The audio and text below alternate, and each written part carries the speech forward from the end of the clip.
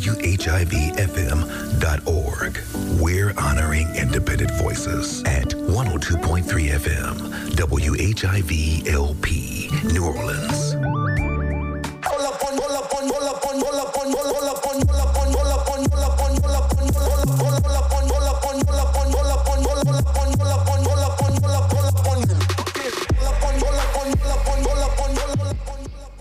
Good morning, comrades. You are listening to WHIV-LP New Orleans 102.3. This is your weekly Good Morning Comrade. That's right, folks. We got Jeff in the studio. Robert, conspicuous by his absence, I've been back for 1 week, and I've already taken back over the show. Unbelievable. Actually, he's on jury duty today. He can't make it out. And Aaron's actually out of town. So we actually have a special guest today. We have Raul. What's going on, Raul? Not much, Jeff. How you doing, man? Good. Speak directly into that microphone. Bring it a little bit closer.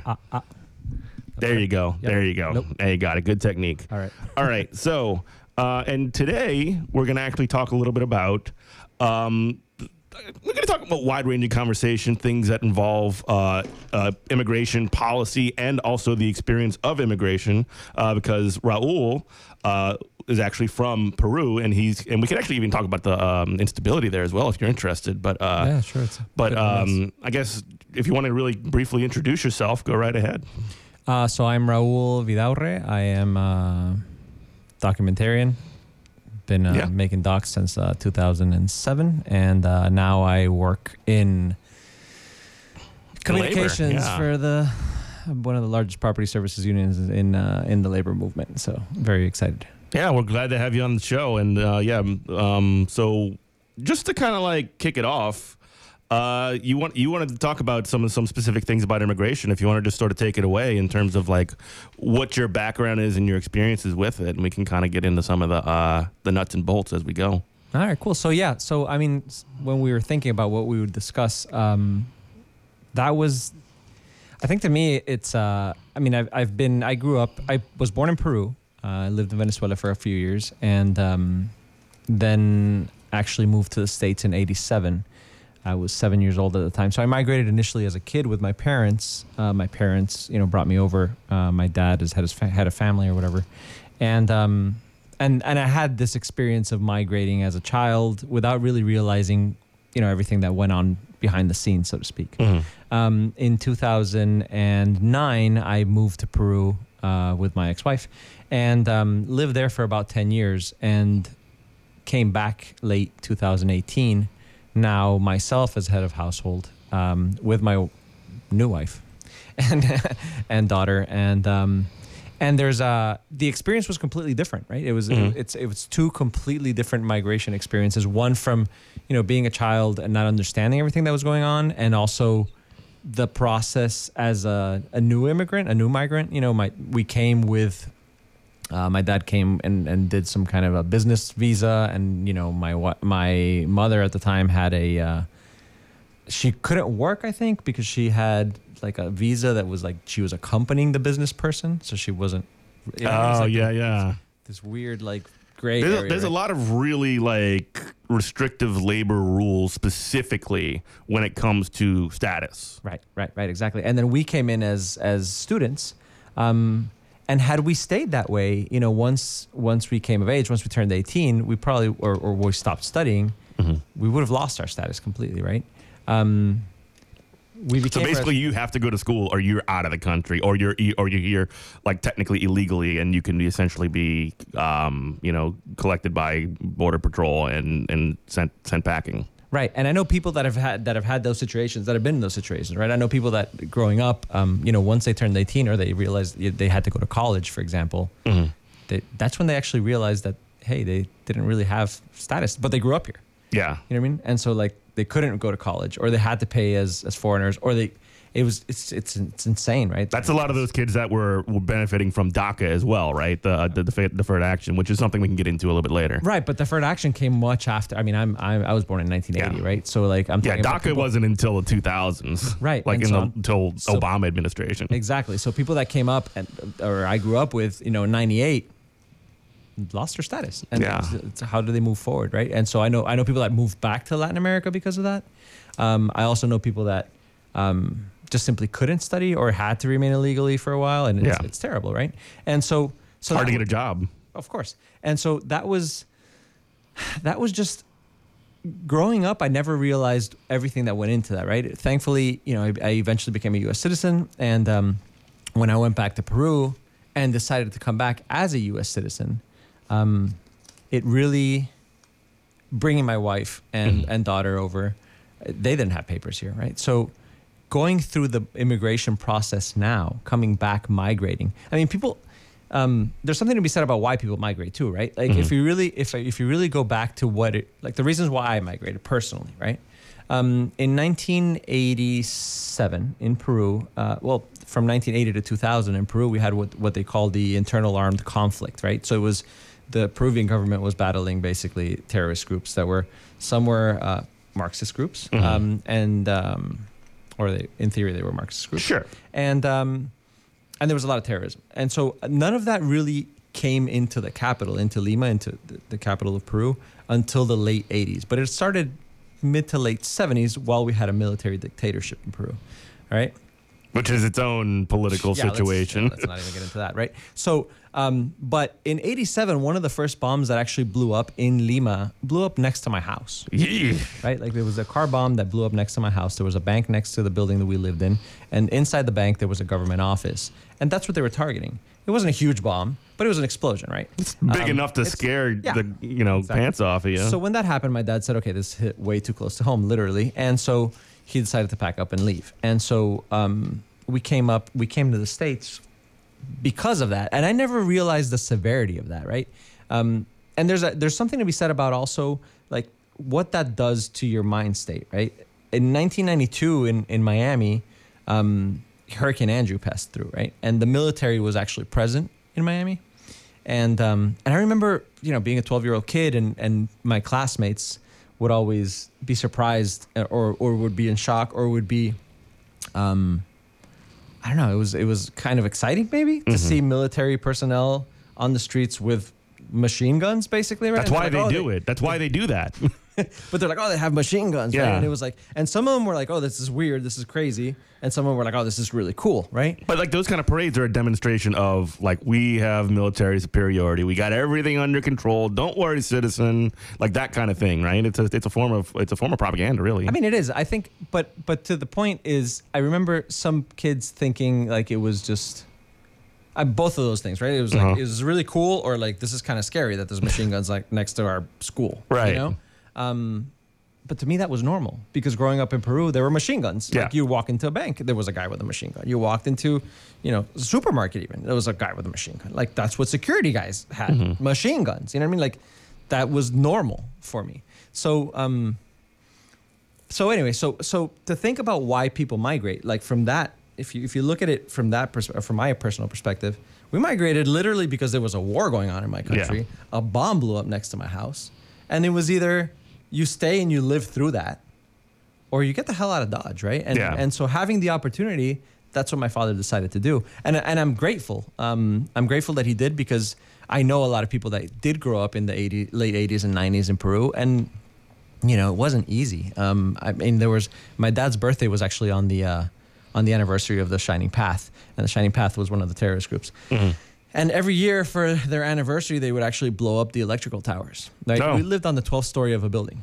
Okay, so I remember countless days where my father would actually have to walk up 12 stories carrying stuff on his birthday, walk back down 12 stories, pick up my sister who was a year younger and carry her up 12 stories. Thankfully, he was in good shape, right? Right. Well, I'll get you in good shape, won't it?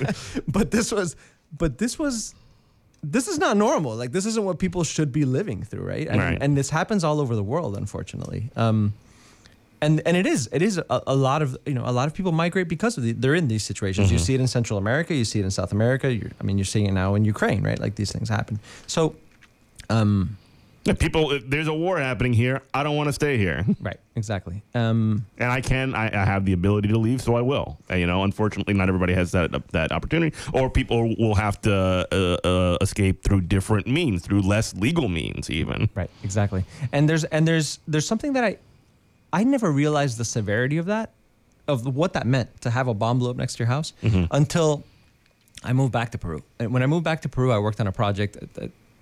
So I've done a lot of documentary work, but a lot of production work as well. And there's a museum in downtown, not downtown Lima, but anyway, one of the districts in Lima that's called Lugar de la Memoria, right? It's the place for memory, basically. And what it does is it tells the story of what's again called the internal armed conflict that was established to be between 1980 and 2000, right? That's the time frame that they've established. So it's a museum that tells the story of what happened in that time. It was over 60,000 people that died during that time period, right? And it wasn't. What's really interesting about that museum is that everything that happened is actually pretty well told. Like the story is really well told because it tells you what the terrorists did, but it also tells you the damage that the government did. The whole story. Not just like it. I mean, I'm not sure who is the founders and the funders of these this thing, but the idea that they're attempting to at least the way you're describing it to tell the story as completely as possible is like that's the. I mean, well, that's an important thing because you're not just saying like there's a reason that there's terrorists, there's a reason that there's unrest, and it's not to make excuses for for what they're doing, but the part of the reason is because these governments a lot of times will be. You said it was a military dictatorship. I mean, there have to be, when you have a military dictatorship, that military is going to be used for something. Yeah, and not only that, the way they actually countered it. We had a president that started in 1990, and he was a very populist president, and he came into power without people really understanding how he came into power. But then he actually was the one that was able to do away with terrorism, right? And so from having lived in I just want to know, how was he able to do that? How was he able to do what? To do away with terrorism, like through the iron fist or through policy carrot and stick, or no, it was through an iron fist. And that's what it was. Is he ended up becoming a dictator, right? He actually changed the country's constitution so that he could run for a second term because we only had one term for presidents. And so he changed the constitution, ran for a second term, and when his term was up, he said, well, this is technically my first term under the new constitution, and ran again. Come on, dude. Right? So he ran again and won. Yeah, of right? course So he he did. actually won 3 times. The third time, though, thankfully, he was ousted about a year in, and he ended up fleeing the country and resigning via fax from Japan. All right, his name is Alberto Fujimori. He is actually in jail. He is one of, and to get into current Fujimori was the daughter of, he had a daughter that ran against Castillo, who just also was deposed as well. Yeah, she's run for president like 3 or 4 times and lost every time because nobody likes her. Because honestly, the legacy that Fujimori left behind is, even though it flipped the country into a lot of growth, economic growth, and the middle class did grow. There was a lot of pain behind everything that happened, right? 60,000 people died, and it wasn't at the hands of the terrorists. A lot of it was at the hands of the military. So back to the museum. Circle back, right, sorry. Back to the museum. That's actually what the story tells, right? And it was, to speak about the funding was actually from the German government, and it was they have funds for these types of things, having lived through the Holocaust, apparently. Yeah. So they fund these types of museums, and the memory museums. In Chile, there's one as well. And anyway, they actually gave the money to the UN to manage because they didn't trust the Peruvian government to manage it properly. Well, that makes sense. Right, and so everything that's in that museum, I produced. Everything that's in there.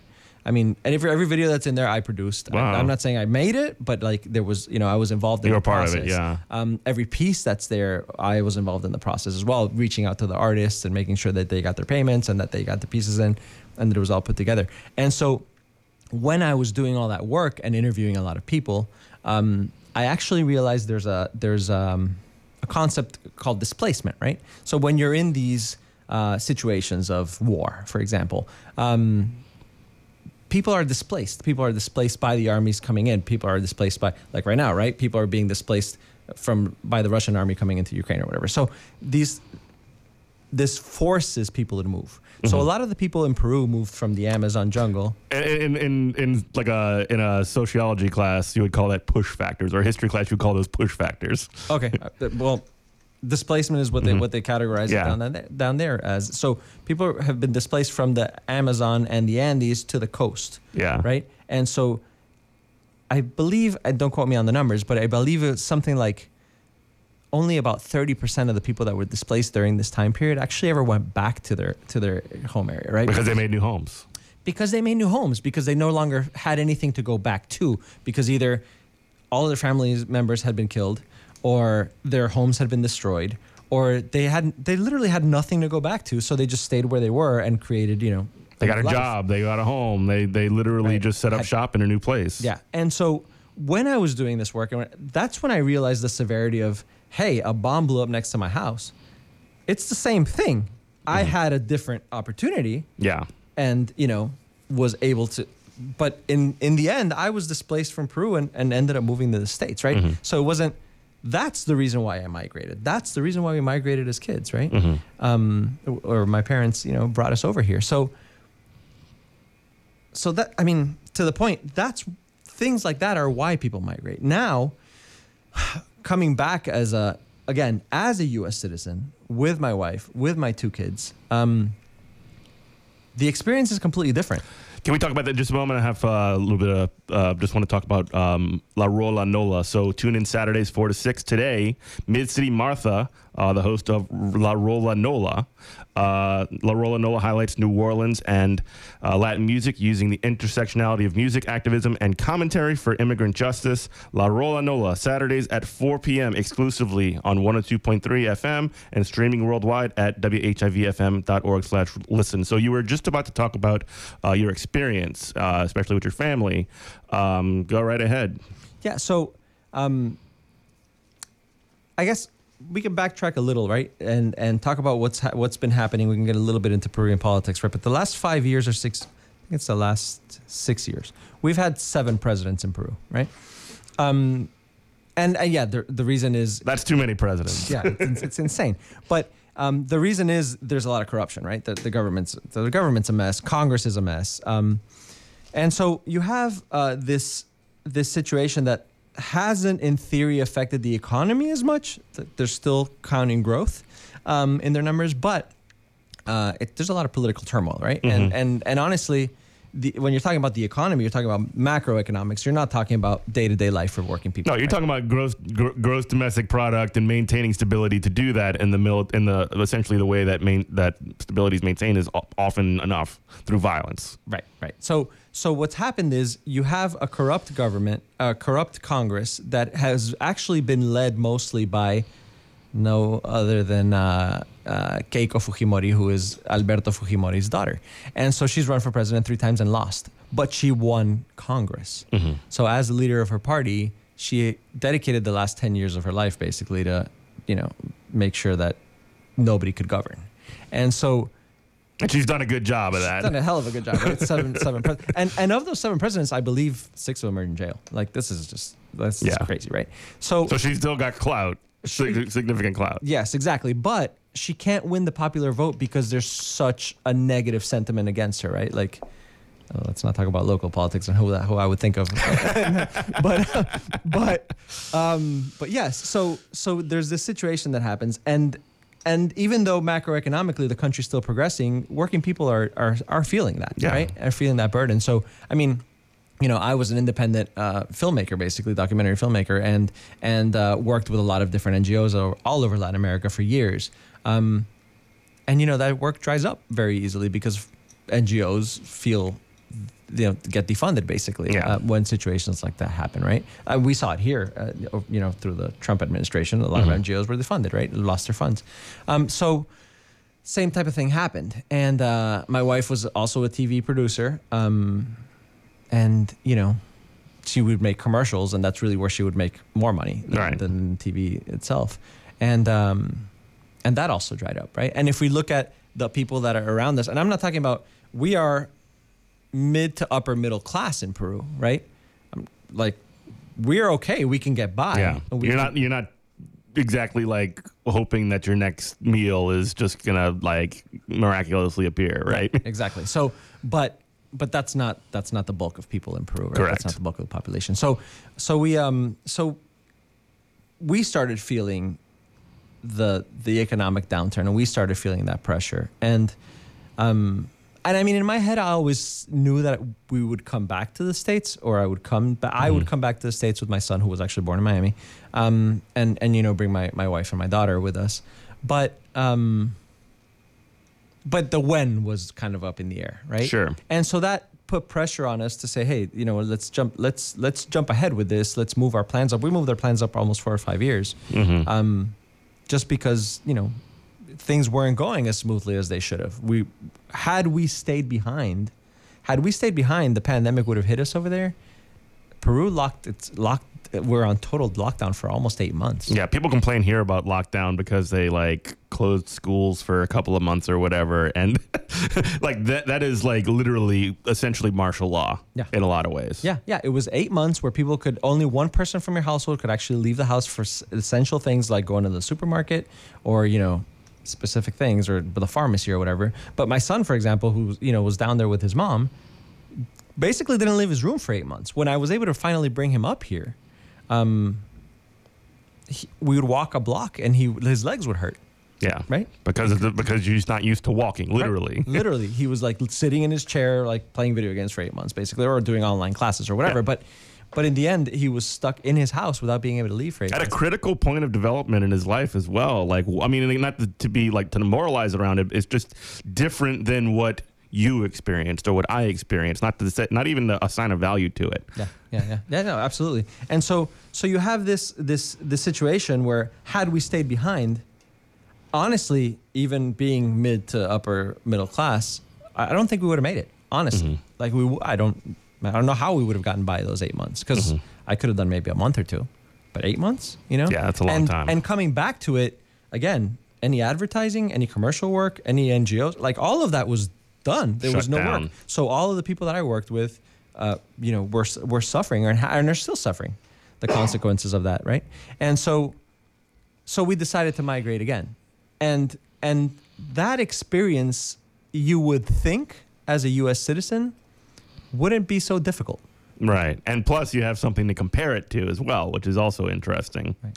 And so you would think it wouldn't be so difficult. However, it costs us thousands of dollars for me to be able to get my wife and my daughter, the residency, right? Yeah. And even like things that you wouldn't even think would cost like lots of money as well, right? I mean, making photocopies. I spent I think $200 on photocopies. Wow. Like, it's insane.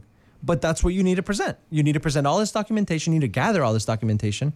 And we did it on our own, mind you. I didn't hire a lawyer. Like, I have an aunt that's a paralegal, and so she reviewed the stuff. Yeah. But I didn't have to hire out. a lawyer. Had I had to hire a lawyer, thousands more. It probably would have been $15,000. Who the hell has $15,000 to, go through a normal immigration process? And if you're talking about people from Central America or Venezuela, like, that are coming through the border, or Cuba, And in this country, people like to say, well, why aren't they immigrating to this country in the quote unquote like correct way or the right way or the legal way? Well, I mean, less quotes on the legal part, but the reason is because it's one, onerous in terms of just all the stuff you have to do, and two, onerous from the perspective of it costs a lot of money, and also three, if you're fleeing political instability where, I mean, you have bombs going off at your, right next door to your house or something, you're getting out of there, you ain't waiting around for that. Yeah. I mean, and if you want to talk about Venezuela, like the Venezuelan government, you can't even get a passport easily. To go out or go, like, if you don't have a passport, getting a passport from Venezuela is a huge undertaking, right? It can take years. Or whatever, maybe you have to pay someone off. Or I'm sure there's ways around. There's always that. But I know people from Venezuela that can't get a passport, or are in the States now and they have to renew their passport, and even that is like a huge feat, right?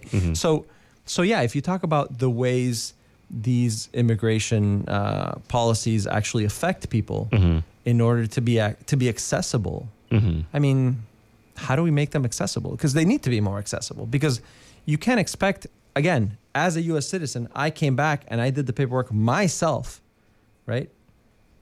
And it still cost me thousands of dollars. And that was very difficult. Like, when I came back, I didn't have work. My wife couldn't work because, hey, she doesn't have papers, right? So I came back. We rented a little, 2-bedroom in close to downtown Miami, which was where we found something affordable. And it was also somewhere where you could actually walk in Miami, because that's almost impossible in Miami, if you know Miami. Not a walking city, yeah. Not a walking city. You need a car. So I knew we were only going to have one car, So I needed somewhere where I knew my wife could actually walk to the store if she needed to, where my daughter could actually take the bus to go to school if she needed to. So those are things you have to keep in mind. And not everybody has the capacity or the ability to do things like that, right?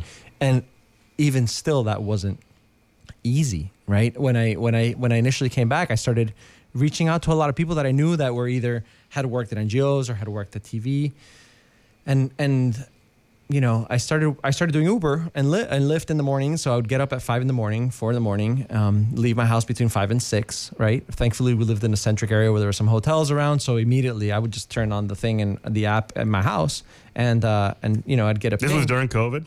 No, this was pre-COVID. Okay. This was early 2019 to... So right before. Yeah. So it was 2019. And I mean, I did it for about 3 or 4 months.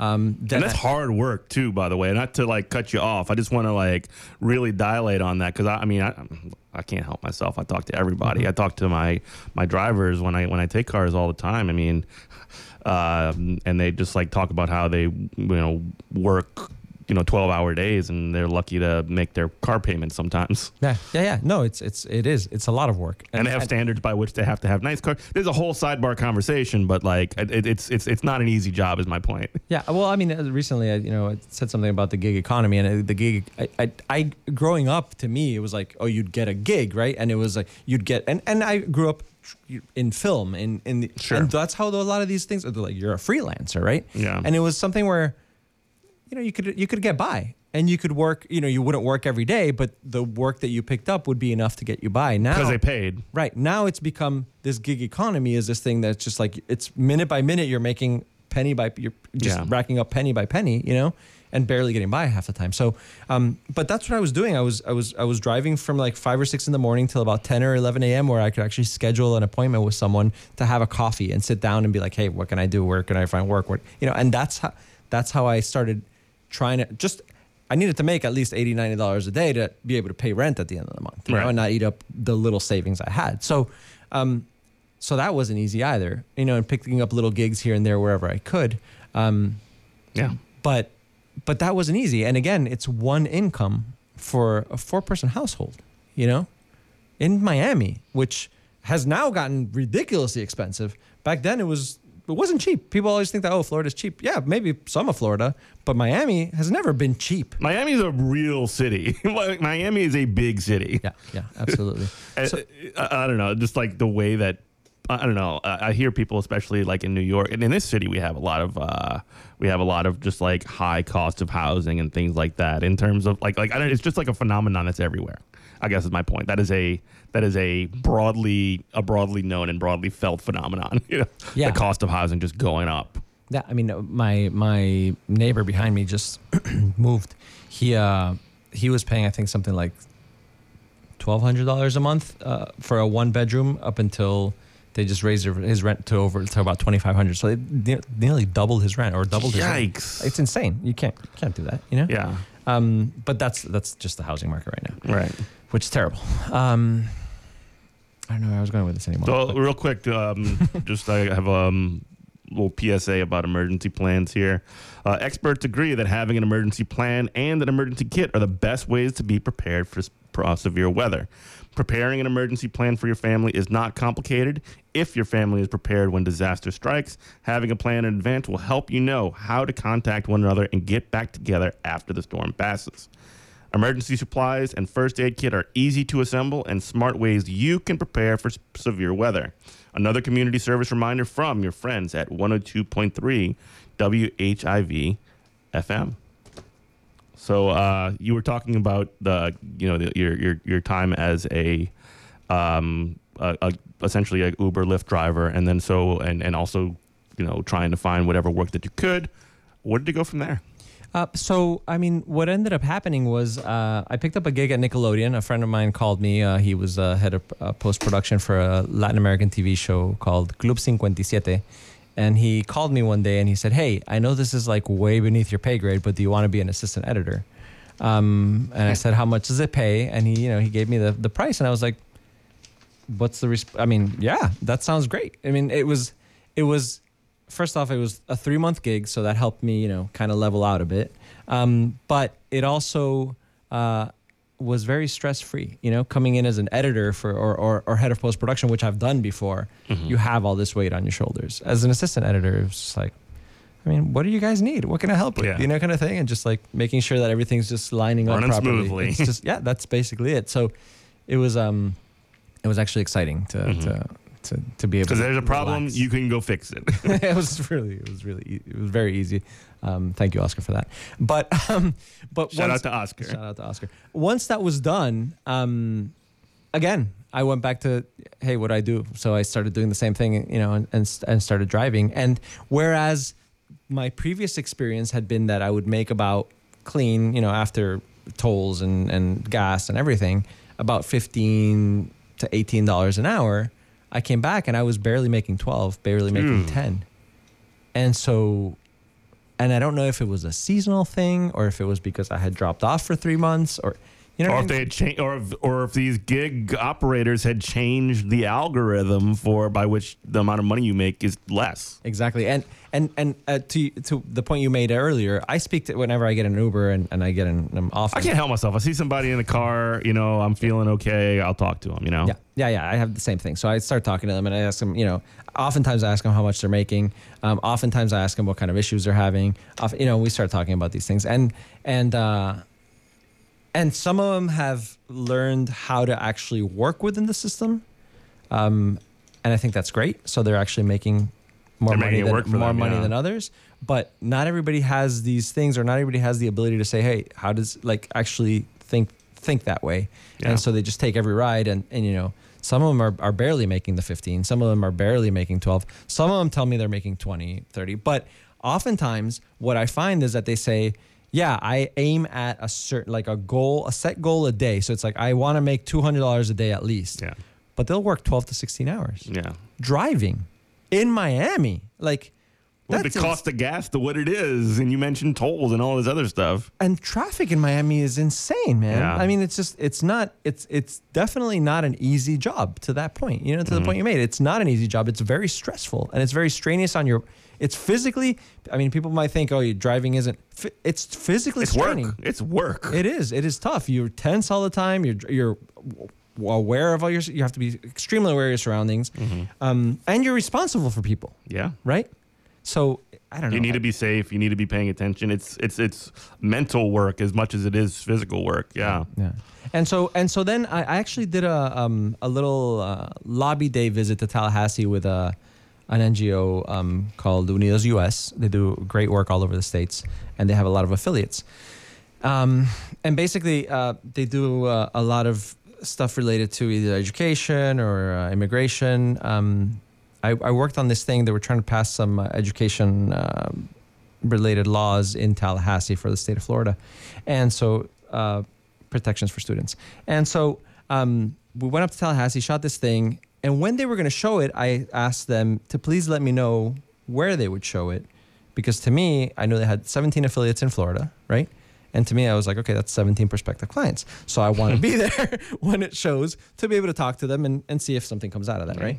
And so I did. I went. It played well. People loved it. Spoke to a couple people. Had some good contacts. Had some good leads.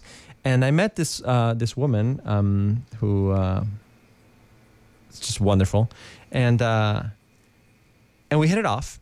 And so we started talking. It turns out that she was actually, her parents were from Peru as well. So she was, there was this something to talk about. Connection. And her name is Shayla. And so Shayla and I hit it off, and she said, hey, I'm going to put you in touch with my comms person, because I think you guys should get together. Maybe we can work on something together. And to me, I was like, okay, great. This is a good lead for a gig, right?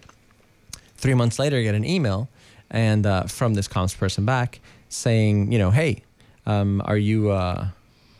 Do you have 5 minutes to talk? Basically, I was, basically doing nothing at home, and I said, Yeah. "Oh, give me 30 minutes." Yeah. Just because I didn't want to feel like didn't want anybody to know that I was doing nothing at home. Yeah, And, yeah, just to kind of like give the image of like, yeah, let me just let me put that what I'm doing. And, let me wrap this very important thing that I'm doing up and stop playing that video game or whatever. So anyway, so I get on this call, and basically I was offered a job in at this labor union, right? And I knew nothing about labor. I knew nothing about the labor movement. I knew my birthday is actually tomorrow. It's MLK Day, so Happy birthday. thank you. So I knew about MLK. I knew about his connection to labor to some degree, but there were very, very few things that I knew about the labor movement, because honestly, the labor movement is not taught in our classrooms across the United In America States. or in most countries either. Yeah, and that's it's definitely done intentionally. It's a way to kill worker power, but Impossible to do. but that's what they're trying to do. They're right? trying, So there's a reason why we don't get those lessons in the classroom. And so we so I was asked to come on board and actually work in house. And to me, that was a difficult decision, because I had been independent since 2007. So it had been already like 12 years that, in Peru, there was a point in time where I employed 10 people, so it was a strange shift in my head, not to pick up like a 3-month gig at Nickelodeon, which I knew was just like a 3-month gig and that was it. But to actually take on a full-time job. But spoke to my wife about it, and it felt like the right thing to do, because it would give us stability. And in my head, initially, obviously, I said, I'll do it for 6 months, see what happens. If I like it, cool. And if I don't, there goes that, right? Yeah. Great benefits. As it stood, my wife and daughter had just gotten their paperwork. They had just gotten their residency and their Social Security. And so I could finally apply for health insurance for them, because before that I couldn't even get health insurance for them because they didn't have a Social Security number. Yeah. Right. And so I was like, okay, great. So, but now, And how do you go see a doctor? How do you, it's so expensive. It's crazy. How do you get any kind of medical emergency taken care of? Right. You're not a millionaire. right. Most people aren't. Right. So with this job came these benefits and came health insurance for my family, right? And so that to me was like, okay, this is interesting. Let's see what happens with this. And so I started working for this union, and honestly, if I can sum it up, I've been there for 3 years now. If I can, so 6 months are long gone. But if I can sum it up, honestly, the reason I stayed and the reason why I'm here and the reason why I think the labor movement is probably the most, if not the most, one of the most important pillars of our society, is that it is the way that we can actually push all of us forward, society as a whole forward, right? And I saw that in that my work, my like putting out a tweet, creating a video, shooting pictures of actions of workers taking action, I've seen how that has had a direct effect on working people from immediately, from one day to the next. And even there was a point in time where workers were actually walking back after a 3-day strike in Miami, and they were told that they couldn't go back to work, right?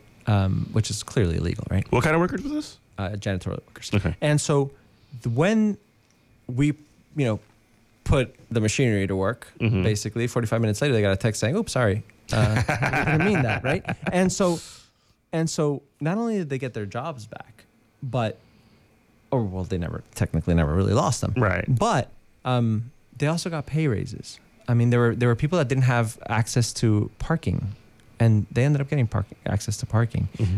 Their workloads were reduced, and this was immediate, right? It was immediate because of their action. They took they went on a 3-day strike. That's not easy. It's not easy for anyone, right?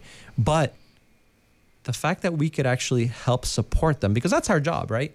As part of labor union staffers, our job is solely to support the workers. Yeah. Like our job is just to make sure that they have what they need when they need it, and that they get the best outcome from whatever it is action that they decide to take.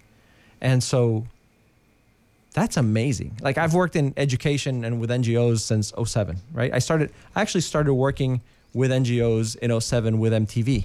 we created a docuseries called Agents of Change, where we would highlight Agentes de Cambio for the Latin American market. We would highlight young people doing important stuff all over Latin America to change their environment. So I've worked with people that do all sorts of things all over Latin America. But most of these projects are long-term projects, right? And so, like, if you're working in education, I mean, you got to wait 30 years to see if the kid doesn't, turn out like it doesn't. And honestly, like, if you've taught for any amount of time, I mean, I've had kids, like, literally, you'll just hear horror stories. Like, I had some kid that you taught 10 years ago committed suicide or something like that, or they're in the. You only hear about the ones that have had bad experiences, unfortunately, more than you would be the ones that have, like, they go and just live a normal life. Yeah. You hear about the worst situations too. There's that brings something to mind, but not going to get into that right now. That was a tough thing to swallow, but if you work on these projects, they're also long term, and you don't really see the immediate impact on people. And that's just... Sometimes you do. Sometimes you'll see, like you just mentioned, boom, 15 minutes, and, the workers are, But that happens in the labor movement. Yeah. You don't see that in education. In real life, yeah. You don't see or that. Not real life, it is real life. But you know what I mean, in other situations, in other dynamics, in other settings. Yeah. So to me, that's what's thrilling to me, and that's what's kept me here, and I think that's the fuel to my fire. Honestly, it's seeing the change. I mean, it's very powerful. It's literally, it's amazing, and you build these beautiful relationships, and you hear as a documentarian, it's like I'm all about listening to people's stories. Like, I love listening to people's stories. I love learning about people and meeting them and seeing who they are, and being able to come into their homes and having them tell me about their families and you build these relationships. Like, we have 175,000 members up and down the East Coast. Like, that's a lot of people, right? And day to day, we are working to impact their lives positively. And it's just, I get text messages, like good morning text messages from members, and like memes that they send me on my phone. And it's beautiful. And obviously, you reply back and you say hi and you talk every once in a while. But it's because you've become a part of their life. You've become a part of their family. And that's, like, I feel like I have 175,000 family members now, in the States. And that's beautiful. I had never felt that before. And I think that's the power behind the labor movement is everybody feeling that sense of family and unity. Honestly, I mean, union, right? But how do we make it so that more people now understand that, and so that more people understand the power of that, and so that more people actually join, right? Because labor unions are what, 6%, 9%, 7%? 10%, like around like 9-10% in America. Public sector is around like 30% unionization. Private sector is like 6% or 7%, something very, very, like, horribly low. Right, exactly. Which is it's a result of policy in the United States, no question, and just complete, I mean, culture of America, and like a lot of these, BS like lines that we get fed even in school. I mean, one of the funny things, just to kind of like not get too sidetracked here, but one of the funniest things that I thought was just completely, just like, I am completely black pilled on the education system, is when I started teaching like middle school, I discovered that there is an entire unit in the Louisiana curriculum, and I believe it's copied in other states, just dedicated to Steve Jobs. It is literally the central theme of the unit is Steve Jobs. In one of the central texts is some speech that he gave to some college, like, before he died or whatever. It's so outrageous to me. Just that, like, I can't think of any better example of like canonizing someone in an official way, in like in such a propagandistic way. I mean, you're teaching this to sixth graders. You're basically telling them that they can all be a Steve Jobs or whatever, without any of the context. Right. That's wild. Yeah. That's just wild. And that builds anti-solidarity in a lot of ways too. That's the point. Right, exactly. Because if you're Steve Jobs, you could be a zillionaire. But I remember growing up, like I always had like an entrepreneurial spirit, right? And now, like, looking back on the last 40 years of my life, it's like, where the hell did that come from? Now, my dad has always been somewhat independent, and so I always attributed it to that. But I think there is some element of, okay, was I kind of fed like this is the way because it is a way to divide us and it is a way to split us up, right? Like we can't all be entrepreneurs. Yes, some of us will be, and some of us will create great things, but not everybody will, and not everybody can. And you don't have to, to. and that's okay. That's okay. It doesn't have to happen, right?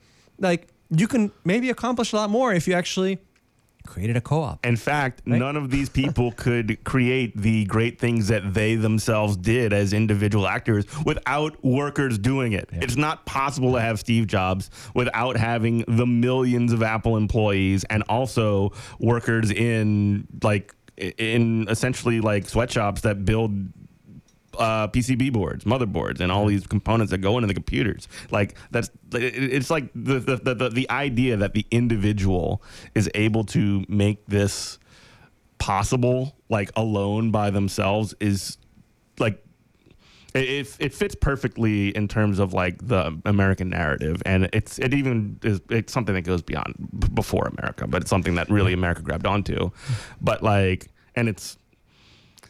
I don't know. It's just it's one of those like fables, one of those fairy tales that like that really messes with people's brains. You know what I mean? Like that could be me.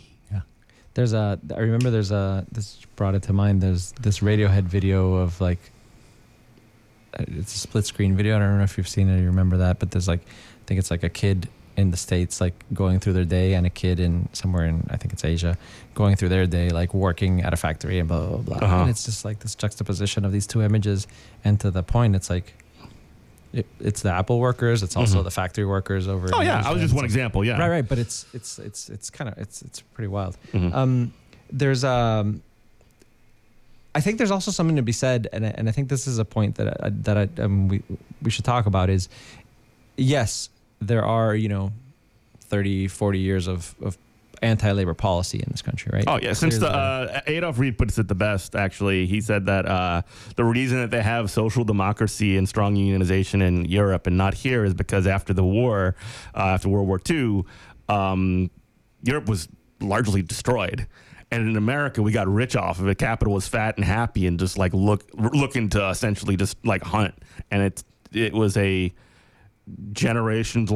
successful generations long project to just destroy the working class and the middle class. Right. And so there's also something to be said about that has a place. I'm no labor historian, clearly. Sure. I mean, I started learning about labor and labor history 3 years ago when I started this job. Like, that's my reality, right? And I've learned a lot, thankfully, and I've read a lot, and I'm really happy to see these things and to learn about this history. But there's also something I think really important, or a really important point to talk about how split people are on this subject even alone, right? I mean, the fact that you have more progressive or lefty organizations calling, big unions, or calling, quote, big labor. Big labor. Like the one of my favorite terms. The enemy of the working class. Or the enemy of progress, yeah. And it's just, it's I remember that one specifically when it came to like the Sanders election, when it was the Culinary Union in Nevada, when they made the, in my opinion, very bad decision, though I can see how they came to the conclusion, to like soft support Biden. And part of that was because they negotiated a hell of a healthcare deal with the casinos out there, and Medicare for all is something that could provide some kind of instability to that. Now, in my view, that would actually make it so that there would be better negotiation for they've been in a position to negotiate for other things, but obviously the leadership of that union didn't see it that way. But like, they made, in my opinion, an awful decision. And then you see people on Twitter saying that Culinary 226 is enemies of the working class or whatever, the leaders of it or whatever. And it's just like, I don't know, man. Maybe they're just doing a bad job on this particular thing. Yeah, I mean, there's specific issues that you actually face, right? And it's I think it's there's so much on the table. Right? There really is. There's so much on the table. And I think that what I personally like about the work that we do is that we really try to look at the individual as a whole. And that means not only looking at what's in their contract, or what's better for them specifically, but what's better for their families, Mm-hmm. what's better for their communities, and how we can actually help shape all that and push that forward. Mm-hmm. And I think that's super powerful, right? Because you're not just talking about the one specific contract. Mm-hmm. Now, on the contract, you're obviously, I'm not involved in that, Of course. thankfully, at least not now. But I have seen negotiations, and I have been at the bargaining table with members, and it's just it's a beautiful thing to see the members take ownership of what their contract actually looks like, Yeah. and be the decision makers at the table. Like that's, and I know that maybe isn't how it happens across the board, but to the point I was trying to make before, it's like, just because it doesn't happen across the board doesn't mean that that's what should be happening, and that there aren't, people that are actually in unions that are actually doing that. I mean, yes, democracy is the backbone of what unions should be. The workers need to have a say in what happens in their union. And the only way that happens is if the workers are actually involved. Yeah. And I think that You can't make them get involved. no, but they have to be involved. And so I love seeing a bargaining table with, 20 members sitting there with some of union leadership or local leadership, and seeing them actually make the agenda and say what's important to them and say what they can and can't bring back to their coworkers. And sitting Right. across the table from their boss and being, at least for a minute, equal. Yeah, it's wild. I mean, in meeting some of our members, I've had these conversations and I've asked them what that feels like, and it's just like, it's Nothing like it. yeah, it's just they feel like finally they can actually get something done, right? And that that their bosses at that point are even afraid of what they can actually accomplish, right? And I think that's powerful, because that's taking your power back, right? That's literally taking your power back, and I think that's just such a, I don't know, it's beautiful. It's a beautiful sentiment. Yeah, 100%. And just sort of like to wrap us up, we have about 5 minutes left. Just sort of like your, I guess, final thoughts in terms of, what are some, you posed a question earlier of like, what are some of the things that we can do kind of looking forward, as people who are either affiliated with unions, who work with unions, or who are just supporters, or even groups like DSA or whatever. Like, what can these sort of like supposedly aligned, groups and types of people do to advance workers and support one another? It's a tough question. Yeah, well, I'm not. I mean, no, DSA. You Yeah, can leave right? them out of it. But- You can leave them out of it. No, but, like, just because but I think DSA is a good example of, from what I know, from what I understand, because I've not been involved in DSA. Sure. But from what I understand, even within DSA, there's a struggle of like, who's pushing further left and who's not, and like there's all this back and forth. And I think that's what happens across the. It's like a good example of what happens across the board. too much internal, like, Right. It's like, why fighting the hell over- yeah. aren't we all working together? In the end, Yeah. we're like, yes, maybe you want to push further. Great. Okay, we know that our capacity is to push this far. All right. So is that really going to stop you from keeping pushing? No, you keep pushing forward. Yeah. You know what I mean? But unless we all start working together, we're going to just keep moving back. Yeah, you have to engage. Because in the end, we're fighting against each other to ideally, or in the long run, do the same thing, right? Is raise people out of poverty. Like that's the end goal, is raise people out of poverty, right? Is to some degree redistribute the wealth that has been accumulated by such a small number of people in this country now, right? And that control so much. And it's not, it's not, you don't have to hate the billionaires, but you also don't have to aspire to be a billionaire, because that's not your reality. You might never get there. Your reality is today. And unless you come together with somebody else that's also dealing with your reality and help push that forward, then sorry, you're never going to get to be a billionaire. Like, it's just not going to happen, because the billionaires are just going to keep growing Yeah. their wealth, So I think that's the goal. The idea is, unless we all work together, and I mean, I think there's also a point to be said about organizations that aren't in these spaces, right? And there's a conversation we have to have about, last year's labor notes, and I definitely think that should Yeah, happen. we definitely need to circle back to that. Yeah.